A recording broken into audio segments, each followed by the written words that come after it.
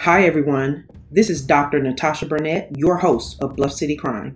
Today I'm sitting down with Memphis's own Justice Bae, Joia Thornton, to discuss her criminal justice reform efforts in our fair city and the death penalty case she's working on. Let's listen in.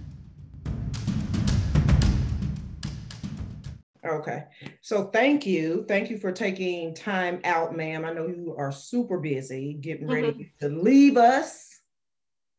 I'm sure a lot of people are upset about this. Yeah, I think it was a shock, but it's time to move to another market. Yes, and we're so very happy for you for that. Happy for you to be moving forward and doing something, doing what you love.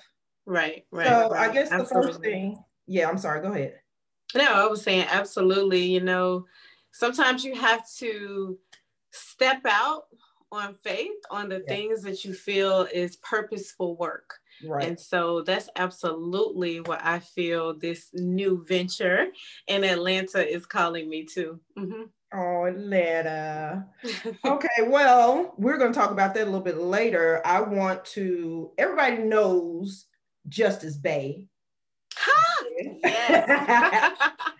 But Justice for the people that don't know, I want you to just give us a little bit of background on who is Joia. Who is Joia? Right. So Joia is a child of Memphis. I graduated from the Central High School and left Central. Yeah, I left Central and I went to New Orleans, which is where a lot of my ancestral roots are from, and went to Dillard University. And I was actually in school when Hurricane Katrina hit. Oh, wow. So I'm kind of like a Hurricane Katrina baby. And my number 2 school, Natasha, was Spelman. So, right. So I've always kind of like had this Atlanta calling. And the buses were taking so long to get to Louisiana that I just decided, me and my sister decided to go to LSU. Okay. And so LSU was in Baton Rouge. I graduated from LSU, double majoring in English and French. Was tired of the South and moved to New York and got my writing. Where are you use the French at, ma'am? Right. We. I love French. I took it in high school. Yeah, on pure. But and I left there and I went to New York, and that's where I worked in entertainment, made some really great connections, had a ball. I knew I didn't want to graduate from college and get married at 23 and have 2.5 kids and a dog. No shade to people who decided, but I knew that.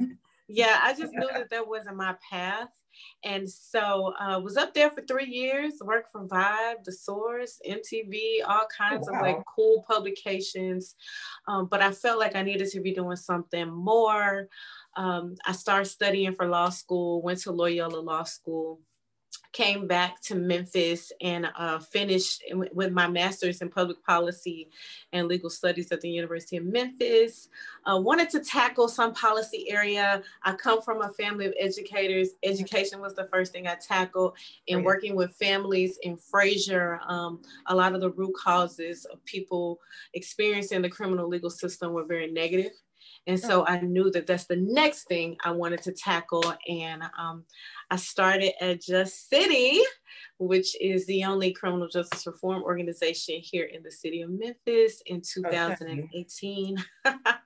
In 2018. And then I really just through my work at Just City got noticed nationally through the National NAACP Legal Defense Fund and other programs, the Eighth Amendment Project, and got this opportunity to go to Atlanta and really bring more allies, and particularly African-American allies, into the work of capital punishment.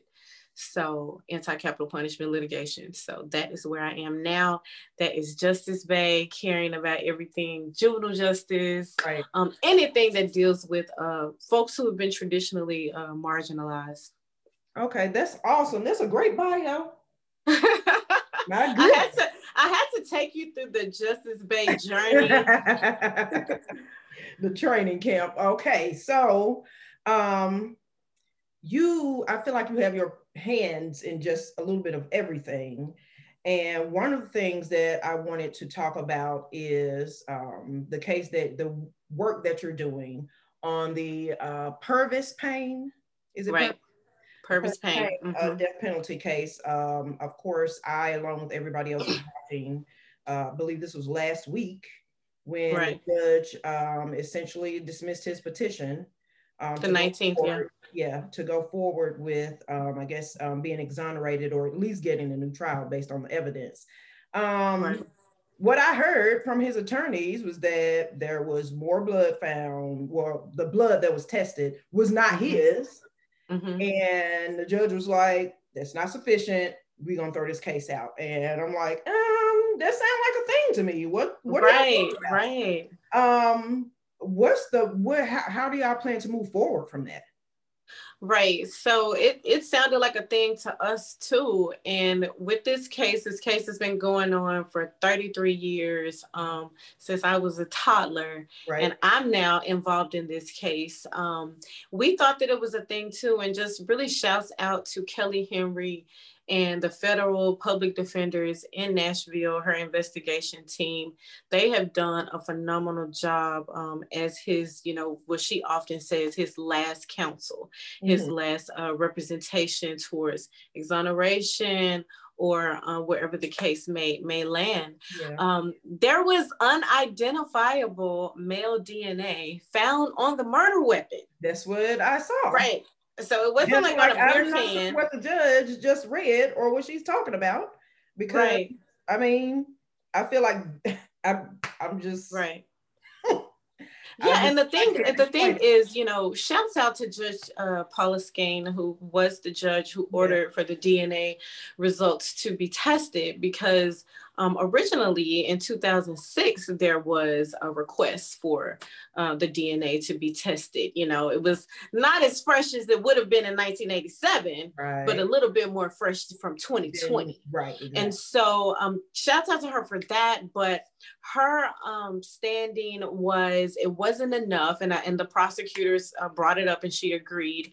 It wasn't enough of that DNA evidence to run through CODIS. So it wasn't enough of that to determine or rule out one man or the entire male population, is what the standing was on those grounds. So for us and the family, we feel, for her legal team and legal advocates and organizers, we feel that was a huge break in the case, especially when Mr. Payne has maintained his innocence for 33 years. And I know a lot of people would say, a lot of people maintain. Right. There's some doubt on the case. Mm-hmm. It sheds a lot of doubt on the case, and we feel that that's enough to reopen a couple of things, but the judge did not agree. And of course, the prosecutors brought that up, and the judge agreed with the prosecutors in this matter. But we're not done yet. We still have some things brewing legislatively in Tennessee in relation to intellectual disabilities. When you talk about Mr. Payne, and if you talk to any of his family members and his friends, he has lived with an intellectual disability ever since he was a young child. Mm-hmm. And really, under our judicial definitions of intellectual disabilities and who we choose to execute, that does not match the definition of the national intellectual disabilities community. Okay. So what we're trying to do, and we've been working with the Black Caucus and Representative G.A. Hardaway and others to really make sure that we look at this and we pass this bill so that the definition matches, the legal and judicial definitions match what the entire community defines as an intellectual disability. So we're now moving on the legislative floor. So we just came from court, the judicial world. We're definitely moving to the legislators. We need everybody to support. What's Mr. Payne's demeanor right now? Like, how's he processing this? Right. Mr. Payne comes from a family of believers. His dad is a bishop superintendent in the Church of God in Christ. Okay. His sister is or ordained minister. She's a minister in the Church of God in Christ. This family has so much hope. And Rolanda, she often speaks, and this is his sister, she often speaks about her mother who went to her grave just knowing that her son Purvis will come out one day, or Bubba as they call him. Yeah. He also lost a sister during his time of incarceration, and she also believed that he would one day come out of prison. So this is a family that has been full of hope. It hasn't been easy. They're still human. Yeah. But at the same time, they've just remained true in their faith and their spirituality. And that's something that the legal team and advocates have really, really operated in that same thread. I'm glad to hear that he has such a strong background, strong family and that support, right? Because he definitely needs that. The reprieve for his execution is expires in April. I think April 20th, 21st, something around that. I believe it's somewhere around the 9th or the 10th is okay. what I believe. I think so. What can be done during that time? I mean, right. So I know. So I have to also shout out to the Innocence Project and, Barry Sheck and Vanessa Potkins and Alicia Merrill and all of those folks who have really, really catapulted Mr. Payne's case to a national stage. The last that I saw, one of the major celebrities was Leah Remini from King of Queens. She retweeted, she posted something on her Instagram about Mr. Payne and it got over 1 million likes. So we still need folks to share this case. We need people to prick the hearts of folks that are close to the governor, particularly conservatives. Because right now, Governor Lee, he holds the power of life and death in his hands. And he claims to be a man of faith. And we're just praying and hoping that he will do the right thing and really analyze and look at all of the facts of Mr. Payne's case. So just spread the word, keep the message going, and support the legislators trying to get this bill passed. Is there any hope for just like a sentence commutation? Is it commutation? Yes. Rather than right, just want to exonerate him completely, or in lieu of, or do a commute his sentence to just life sentence. Right. So the attorneys have several strategies. Some of them I cannot share right now on this platform, but I will say that the attorneys, Kelly Henry and others, are relentless. They are relentless in their pursuit to really gain justice for not just Mr. Payne, but the entire Payne family. And for those of you who have ever had someone incarcerated, it's just not the person that is incarcerated, it's the entire family that is incarcerated with that individual. So they're relentless. And like I said, as developments arrive, you will be the first to know. Breaking, I will call you up and say, hey, it's some developments in this case I really want to share with you. But right now, we have a lot of strategies between now and April. Mm-hmm. Good. Well, I'm glad that he has such a great support system around him with you all and his family. I really hope that things turn out in his favor, right, in regard to this case. I guess kind of related to that. Do you think there's an issue of race in this? Wow, I'm so glad you did your homework. I'm so glad you brought that up because I wrote in fall of 2020 an article entitled "The Color of Capital Punishment," and I really talked about how lynching in Tennessee is, and really in the South, is directly related to capital punishment and the death penalty. Sister Helen Prejean, she's a death penalty abolitionist, and she has a quote that says, oftentimes capital punishment is placed on those without the capital. They get the punishment. Right. So, and you know, Martin Luther King, he has several quotes about the issue of the death penalty and capital punishment fall upon the poor, the disenfranchised, the marginalized, the oppressed. So when you think about our country's history with lynching and those who were lynched, who were Black folks in the South, oftentimes, sometimes for looking a white person in the eye. Right. There are so many different cases, and the Death Penalty Information Center released also last year a report on race and the death penalty. So definitely, I do, to answer your question the short way, I definitely believe that because of Mr. Payne's race, he definitely got the short end of the stick. His case was expedited. In cases like this, I believe in you know, I hope someone in the chat or whatever quotes me if I'm wrong, but really his case was expedited, and he was supposed to have 2 attorneys when dealing with capital punishment if those charges are brought against him, and he just had 1.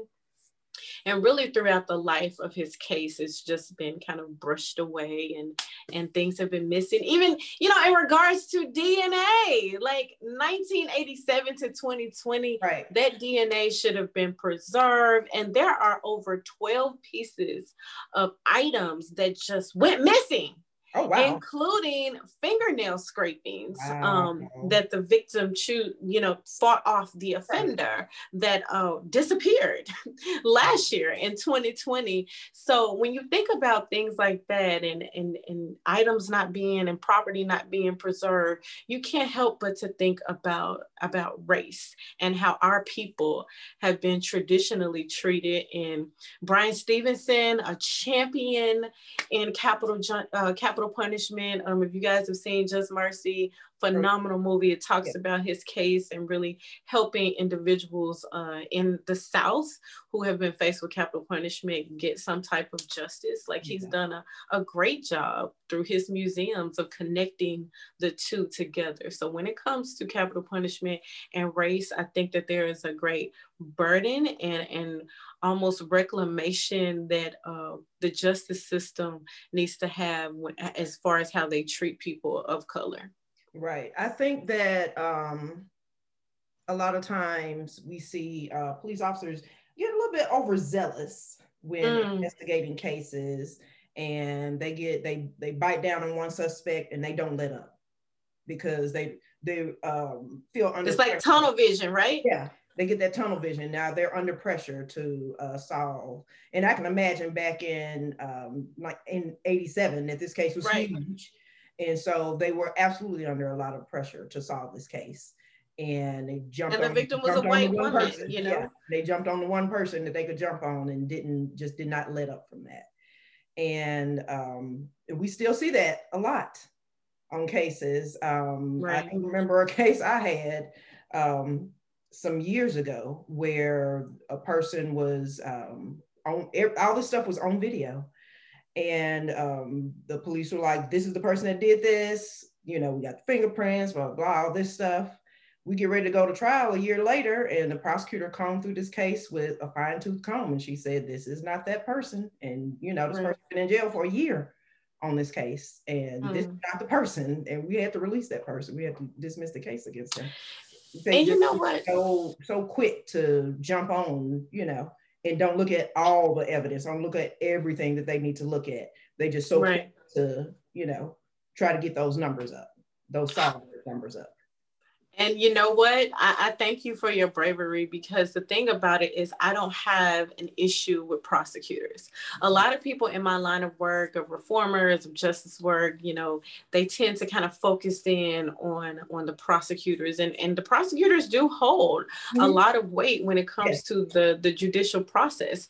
But for me, we need bold prosecutors like Kim Fox and Larry Krasner and Wesley Bell, and those who are bold enough to go after justice versus a conviction. We also need officers, DA officers, who reward justice versus rewarding convictions. Right. So that's what I talk about when we talk about reimagining justice, both sides coming together, understanding the needs of people and attaining justice, and not if the victim is white and the offender is Black. It's just so important that we understand those things, because I do understand that some people, when you talk about victims' families and the victim impact in regards to cases like this, they are very dire. But I think that's what fuels me even more. We want to get to justice in that case. You know, we don't want to just pick a guy and find a guy. We want to get to the true offender, so we can stop this cycle of violence. Right. I speaking of the cycle of violence, oh my goodness, 300 and something homicides last year. Read an article that said that Memphis is on track for 475 this year. I doubt that. Oh, wow. Seriously, I would hope not. Yeah. But we are already, you know, at more homicides than have been days in this year. Right. And nobody seems to be alarmed about that. And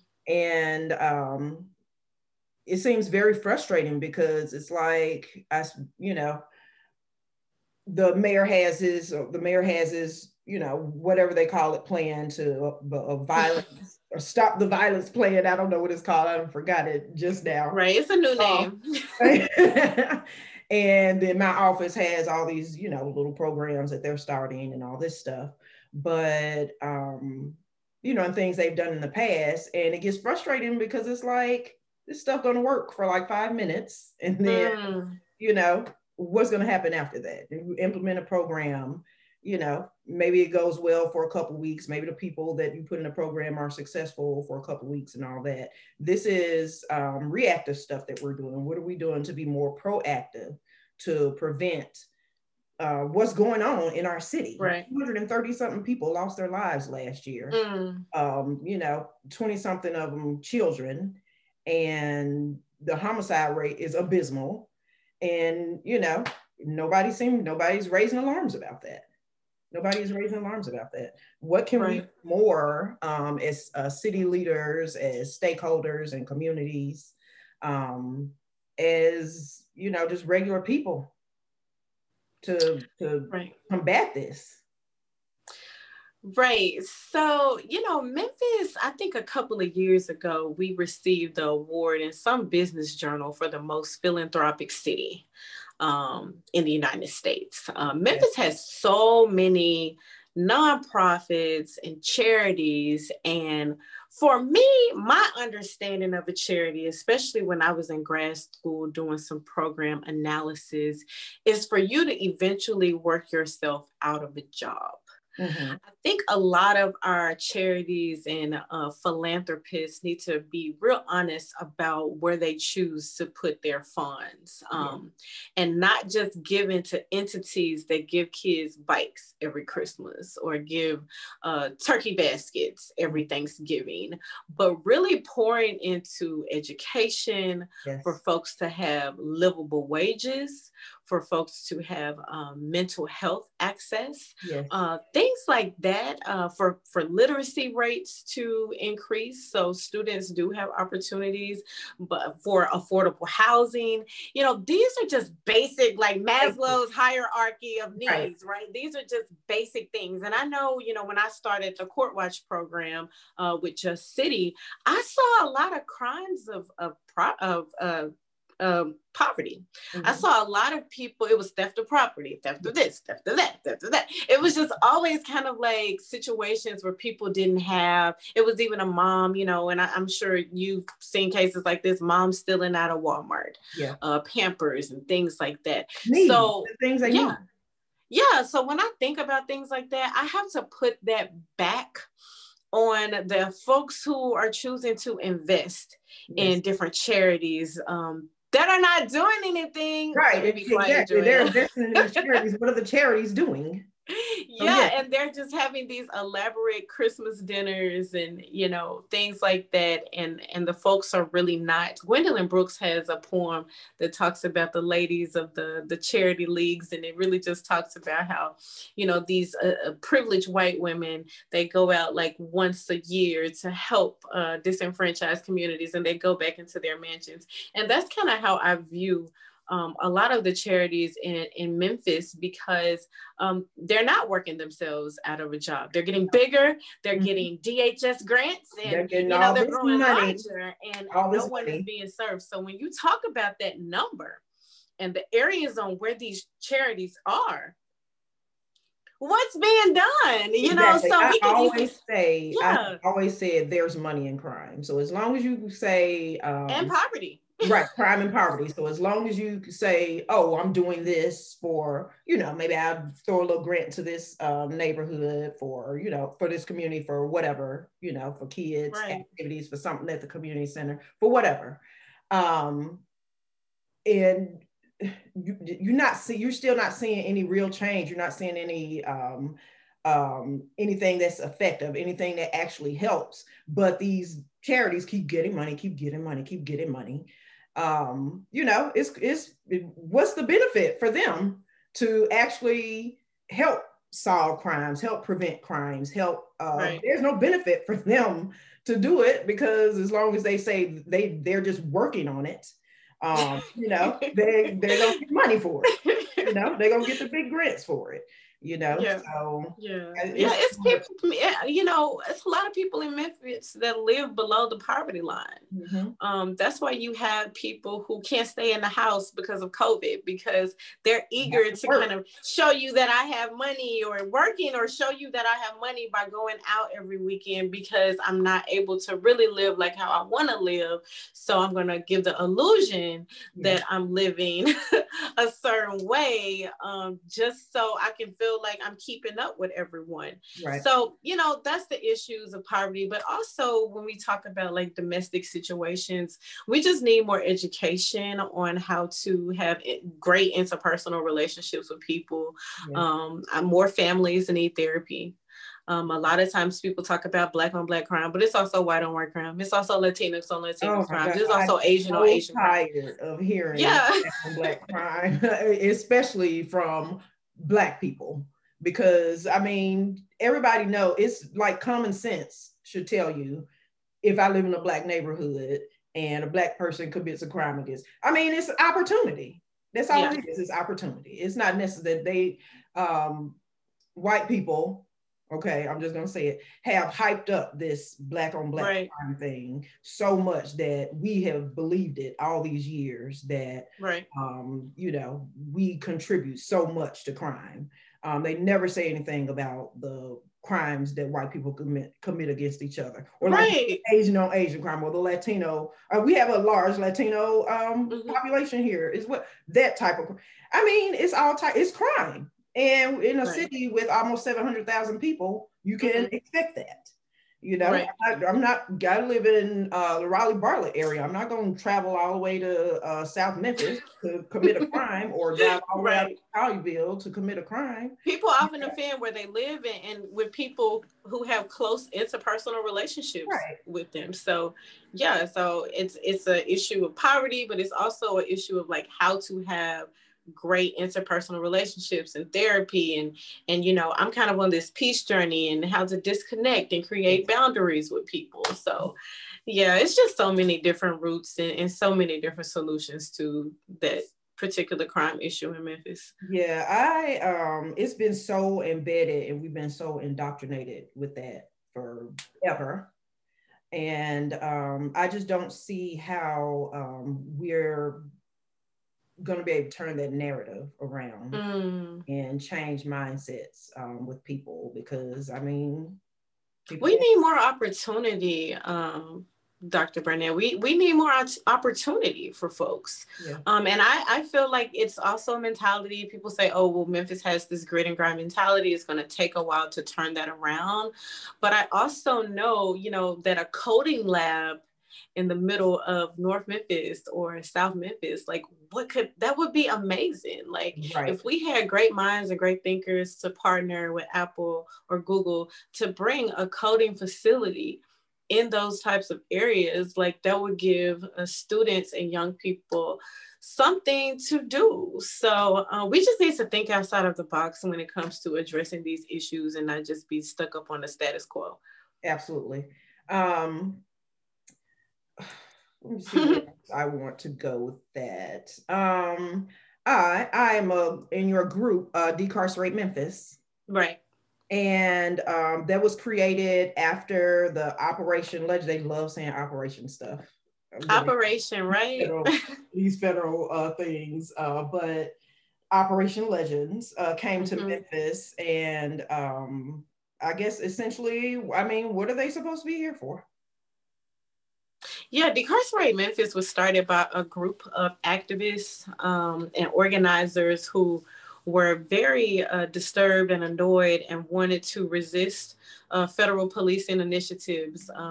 We believe, and those part of the group believe, that the initiative just was the same game under a new name. When you talk about things like the war on drugs and, the 1994 crime bill, like things like that, we just believe that on a federal level, deploying federal officers into local communities and not just equipping those communities with the resources they need is very detrimental to Black and poor people.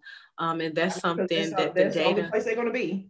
Yeah, the data has been proven time and time again that programs like that don't work. And often politicians that get behind these types of bills and initiatives, wink, wink, they have to apologize later if they run for president. Exactly. So exactly. We just had a little moment of silence. So that's what that group believes. And I am no longer affiliated, but I definitely, hope that that group continues, even under this new administration, to keep a watchful eye on initiatives that may pop up under a different name in Memphis. Okay, well, wonderful. We pretty much covered quite a bit in this short amount of time. The last thing that I want to talk about, you are leaving us, ma'am. We talked about this earlier, and going to Atlanta. I am. Tell us about that. Tell us about your future endeavors and what you want to see, I guess, for the future of criminal justice reform. So I really feel like Mother Ida, and when I say Mother Ida, Ida B. Wells is pushing me out of the city. As much as I would love to stay, I have to almost kind of follow in her footsteps in regards to the abolitionist movement that she had of lynching. And I share that same abolitionist movement when it comes to capital punishment. Not that I don't believe that families are gravely affected by violence, but I believe that the system itself of capital punishment falls on Black and poor people. And that system is not a system that we should put in place. And we shouldn't determine that. A state shouldn't determine life or death. So Mother Ida is pushing me, and she's been pushing me and putting me on a lot of national virtual stages because I've been very safe. I've been social distancing and wearing my mask and things like that and not traveling like everybody else. But on a lot of virtual stages where I've gained the attention nationally of folks saying, hey, we want to be able to use what you're doing, use your voice, use your platform to catapult the work and progress the work nationally and not just in Tennessee. So that's the calling that I receive. I am a national policy strategist at the Southern Center for Human Rights, who in Atlanta and really in Alabama, they've done a lot of work for 40 years, has worked and dedicated. The lawyers there, the investigators there, the policy folks there have dedicated their work to how to address the issue of capital punishment when it comes to Black folks and poor folks. And what does smart justice look like? What does justice reimagined look like? We always say that. Policing reimagined, justice reimagined. Like, what does that look like? Well, I just believe that it looks like addressing implicit and explicit biases. I believe that it also looks like discovering ways of holding folks accountable that are not necessarily always punitive in measures, or also rooted in white supremacy. Oh, yeah. You know, that's something that President Joe Biden talked about in his inaugural speech. He talked about defeating or rising up against white supremacy, and that was a great start to name it. But we also need to enact policies against it, because real if you policies, not just right, rhetoric. Because right, not just by name, not they just policy, it's just talk, no action. Right, not just like a a pantomime of a policy is what I call it, but definitely real policies that will stick and have roots.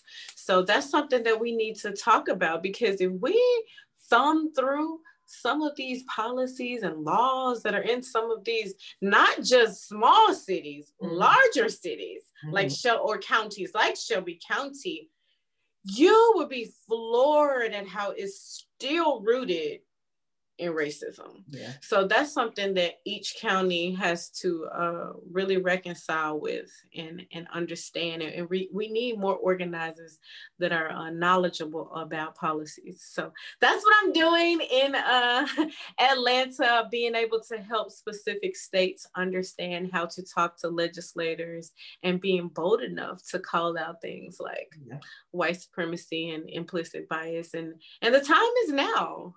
For such a time as this is now. Is. We have been embroiled for almost a year now in the word I'm looking for, protests, social justice, racial justice, everything and the climate, this climate of just these folks really rising up out of their little trailers to, just assault on the Capitol, all this stuff that's going on. We were attacked. We were attacked. That's what it was. It was an attack on our government. Absolutely attacked. And I never thought that I would live to see something like this. It's like we back in the 60s again. And even earlier than that. And it's crazy. It's ridiculous. It's and very dangerous as well.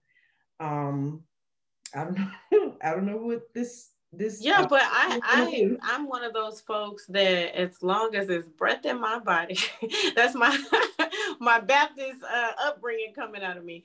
I am definitely hopeful that a lot of the leaders that we are now electing, I'm just excited that Georgia turned blue, and it will be less of a fight that I thought it would be going into Georgia. And that's really thanks to all of the organizers and the folks that really knocked on doors and did some grassroots organizing to get people out to vote. So we need to hold the people accountable who we elected, call them out when they are no longer representing our ideals. And I just have hope that even if we can move it just a little niche, just a little nodule, then we've done our due diligence. Right. I'm sorry, I'm having a technical issue right now. Go ahead. Plug my laptop up before it shuts this whole thing down, and I don't want to be messed up. Oh no. I'm sorry.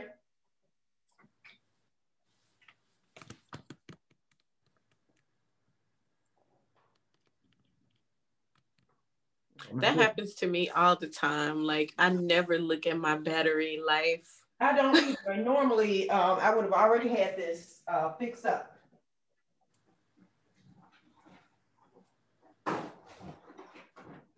But I hope folks have enjoyed like everything we've talked about. We've talked about a lot of different issues. Charge it to my head and not my heart. Oh, no. You're fine. You're completely fine. I think we pretty much covered everything that I wanted to talk about. I don't know. What else? Do we have anything else to discuss? I'm sorry, I'm back. You guys can just, if you are looking for what I'm doing in Atlanta, nationally, or even things that I'm doing locally, you can find me at Joia Bay. JoiaBae Wells, WELLS. That's Twitter. That's my Twitter account. And then my Instagram is @_JusticeBae_ on Instagram. So definitely trying to grow those two audiences so people can stay plugged in to some of the things that I'm doing, because I don't want to lose touch, and I definitely don't want to lose community that I've already built. Give me your Instagram one more time. Instagram is @_JusticeBae_. You tried to act surprised when I called you Justice Bae. I know, because like that's my little alter ego. So some people like online, like that's my online alter ego. But you just know me as Joia. Right. Well, I am, thank you so much. I'm honored that you were able, because you everywhere, ma'am. You all over the place. You virtual, you doing Zooms here. God is good. There, you doing it, honey. So I'm glad that you were able to give me a little bit of time today so we could discuss these things. We were not live today, but I will be posting this very soon once I put an intro and an outro on it. But I'm excited. So you know, I'm excited for you. I have like 3 episodes that I need to pull together and get ready to launch like in next week. And well, it's needed, and I'm glad you just went ahead and just did it for this year, and I hope you just continue with this content because it's needed. Thank you, ma'am. Thank you so much, and I will let you go on that note, because you probably got another Zoom to jump on. You know it. Thank you, Joia. Enjoy your day. No problem. I'll talk to you later. Bye.